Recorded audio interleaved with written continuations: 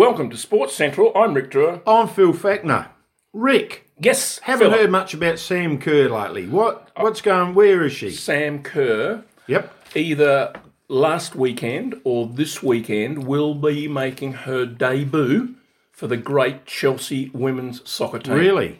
Having come, she couldn't start until now because there's a sort of mid-season, not trade, draft but type sort of thing, thing. yep. And she wasn't allowed to start until this period of time. She's actually signed on for 2.5 seasons Yep. at a cool $2 million.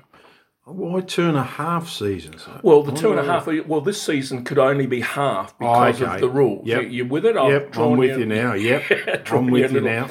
She's had an incredible 2019, my Sammy Kerr. Listen to this for something, will you?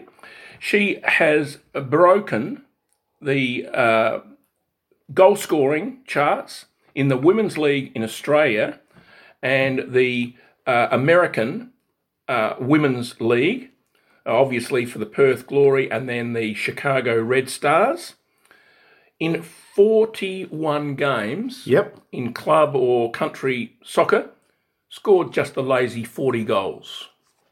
And just to top off what you'd probably say is a pretty reasonable year, the Guardian newspaper in England has chosen her as the best player in the world for the top one out of the top 100 female footballers for 2019. So, Not much else you can do in soccer, Rick, I would have well, thought. she's come a long way, hasn't she? And she is one of your favourites. I know she's a... She's not the only one. I will admit that I think the Australian women's soccer team play the most They attractive do. brand of I've soccer. watched them a few times, Yeah. and it's they're actually good to watch. They're real attacking and... Yes, Yep. exactly. Now, I've got a question for you. All right, Rick. Hopefully I can answer it. Will Somerville, what do you think of Who? him? Will Somerville. Will Somerville, haven't you heard of him? No. Well, he is about to become a sort of fairy tale story because he has been asked to cross the ditch from New Zealand and will undoubtedly play in this third and final test for New Zealand against Australia at the SCG starting Friday, I think it is. Friday starts, yeah. Now, really interesting story. He actually is technically, and that's the reason he's playing for them, I suppose, he is technically a Kiwi. He was born in New Zealand, but his family are alive and well, and together with himself and his wife and children, all his children were born in Australia. He's basically lived in Australia from a very young age, to the extent that he actually has played over a dozen Sheffield Shield games for New Zealand, and did very, very well in those games, particularly the games that he played at the SCG, where he took, on 2 occasions, 5 for in an innings. Now, the other, Trent Copeland, who was captain of New South Wales at the time, said that he was a very impressive player, and sort of like lots of sporting stars or sporting people, possibly in the wrong place at the wrong time. When Nathan Lyon went back to New South Wales, Steve O'Keefe was already there. Yep. But anyway, he received the SOS from New Zealand a year or so ago and was asked to go back there and play Test cricket. And he's got an interesting claim to fame at the moment. He's played 3 Test games for New Zealand, but none on New Zealand soil at this stage. And of course, this one's going to Well, figure there you this go. out. I didn't know the name offhand, but I did see an interview with him, and I gathered he was sort of part Aussie, part New Zealander, and good on him. And evidently, I've seen a couple of earlier sort of footage of him, and he's big and tall, and does in fact evidently bounce the ball a great deal for an off spinner, and on a turning 4th innings evidently sort of gives them a real rip as well. So I'll be looking forward to seeing Smith put him on the roof of the stand over there. You've made one incredible assumption that Smith's still there when he comes in, because Wagner will probably still still be bowling around his head. But, so that'll be very interesting to see what happens there. Oh, very Now, good, Rick. listen, just before we move on, after this wonderful Christmas celebration. Yes. A couple of bomb-bombs, did you? Oh, a couple of great little jokes out of mine. Out the bomb-bomb. You ready for this? You ready for this? How do you keep cool at a football match? No idea, Rick. Stand next to a fan. I thought you said they were good. Come And on. come on, that's pretty good, I reckon. What type of shoes does Santa wear when he travels on a train? You're going to have to tell me that, Rick. Platforms. Right. Okay. Hopefully we've got better jokes later on. But anyway, we'll try and get them a bit better.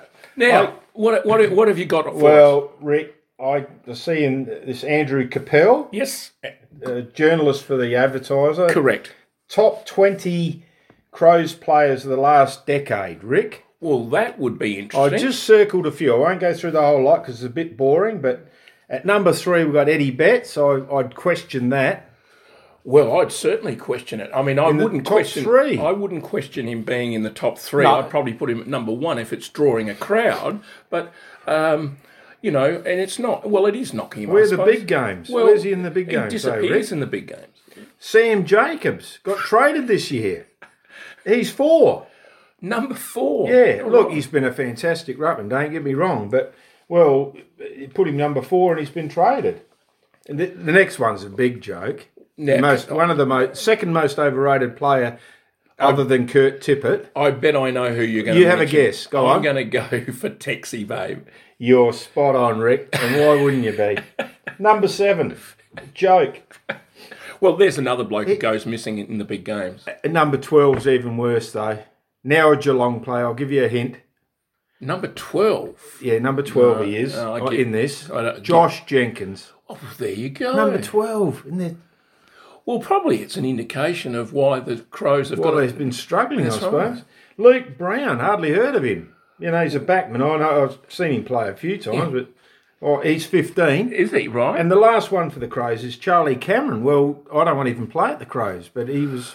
No, but I guess I don't know. Well, I, mean, I don't know how they picked I don't him, know Rick. how. I mean, that's got to be Capel's, the... I don't know how he's But that's chosen just- them, but on potential, he's not a bad player. But I don't know. Well, if he's in the top 20, who knows? Yeah, Now, come on. Let's go to our Let's club. not hold back. Let's Port go Adelaide. to our club.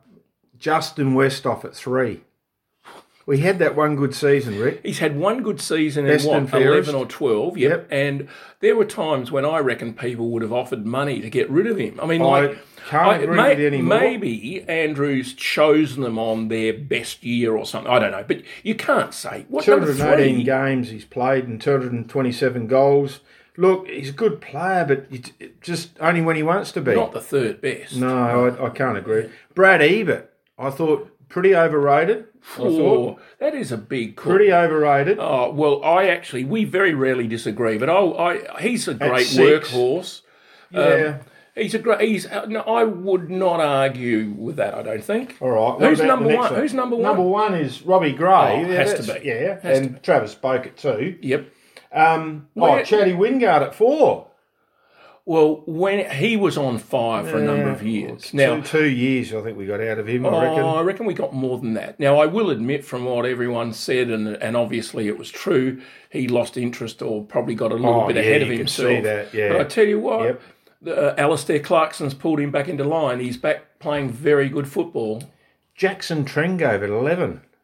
Big Wow. Jacko. Big Jack. Don't agree with that one. We'll get rid of him. He's not good enough for us. You and Andrew should sit down and compare notes. Matty Broadbent at 12 was struggling to make the team there for a while. That I will admit that's a bit of a surprise. Not 15's a surprise too, Rick. Who's that? Big Charlie. Oh, We haven't really had a big season out of him yet. I don't think we've had any season out of him. Hopefully this year. We've talked so much about him. I think to be honest, I think he's overrated. He's injury prone. He was before he arrived at Port had a Adelaide. foot leg before he came.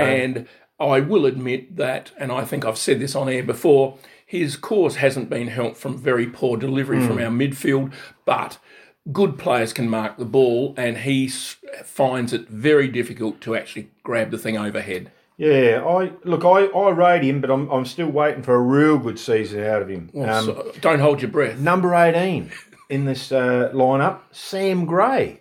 delisted forward. No one wanted him, and I think Carlton ended up picking him up in the end. I thought, well, he can't be at 18. He can't be in our top 20. That's remarkable. I mean, I know you've never really rated him. I've found him to be a reasonably valuable little short forward, but he's not in the top 20 in 10 years. I know we might have an argument on this one. The last one's 19.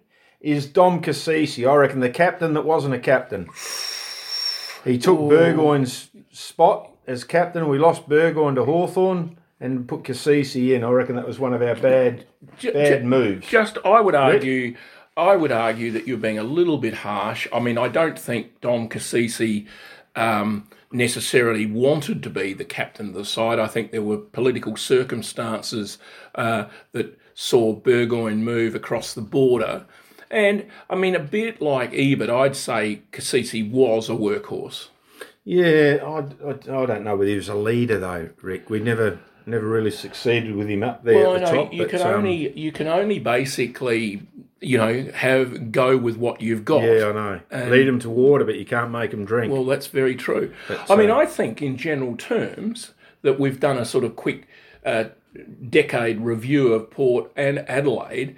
It probably, given that list that Andrew Capel's come up with, it probably indicates why Port and Adelaide haven't been that successful in the last 10 years. I tend to agree with you, Rick. I mean, I'd have Westhoff in our top 20. I would have him. Yes, you'd have to have him in your top... But not at 3. I wouldn't have him at 3. No. We've had some far better players playing for Port. Yeah. And I mean, I don't think you mentioned his name. I mean, he did have a couple of useful seasons, but he's got Schultz somewhere up there, hasn't he? Schultz is in 5. Yeah. Well, I mean, he was quite good there for a year or so, but I don't think he's fifth best in a 10-year period. Yeah, I find that hard to believe. Well, I can't really, just off the top of my head, I can't name one, just other than what's on the list here that should be in front of him. But at 5, I thought it's a bit high. Yeah. I thought he. And I think you've also overlooked Paddy Ryder. He's there somewhere. He's in there. Yeah, I didn't even bring him up. He's at 13. Yeah. Well, you see, I mean, I think the thing that upset Port Adelaide was the Essendon saga, and it was he wanted to get out of Essendon because of the drug saga, and then Port and himself got a bit sidelined with this year's suspension. And I think that particularly a big bloke like that who wasn't Australian 1 year, exactly, wasn't he? But I think it probably didn't help his career as such. No. But it will be interesting to see how he goes. Where is he? Is it the Bulldogs? I think he's gone to St Kilda. St Kilda, that's right. He's with the other guy we lost too. Yeah. Well, anyway. Yeah, it's just interesting reading. That's his choice of the top 20, but I'll tell you what, it is an interesting... Yeah, I mean, we could argue over this all day, but we won't. But, I mean, we'll move on from there. Anyway. Yes. A couple of good jokes to start the year. Those other ones were only all right, Rick. Which other ones? Those other ones, out of the bonbons. Oh, that's very unfair. Sorry. It is said of the mighty former Pakistan captain Imran Khan, yes, now Prime Minister of Pakistan, yep, that he's the only player to call his partner for a run and wish him good luck at the same time. You just hear him halfway down. Good luck. Yeah, that's good. And what about the cricketing bloke who was in and out of the Australian Test side for years and years? One day he was asked about who was the greatest opponent he'd ever faced. He immediately replied, the Australian selectors.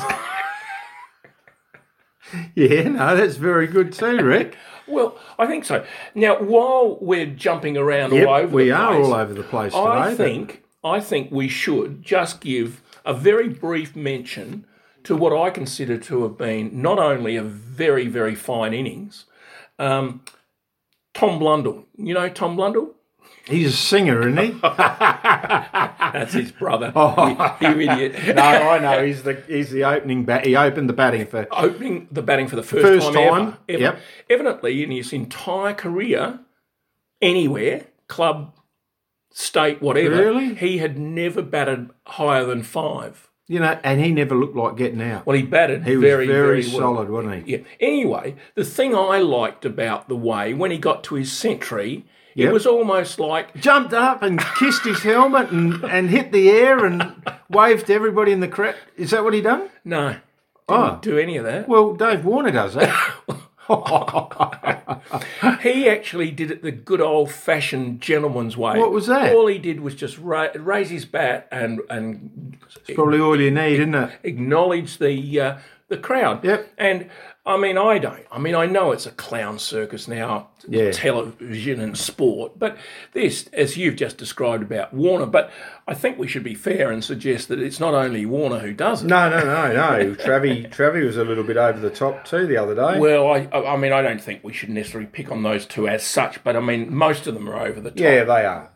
Let's face it, the Aussie boys tend to get a little bit carried away at times. Well, you know... Look, I would probably too, I think. Well, if I'd made a test century, I'm probably, you could. But I just thought it was very dignified how Blundell actually... Yeah, just sort of raised the bat and just kept going. Yeah. And wasn't he solid though? Oh, he batted very, very well. We didn't look like getting him out. No. The funny thing is that he was out first ball. Yeah, that's right. It was review thing.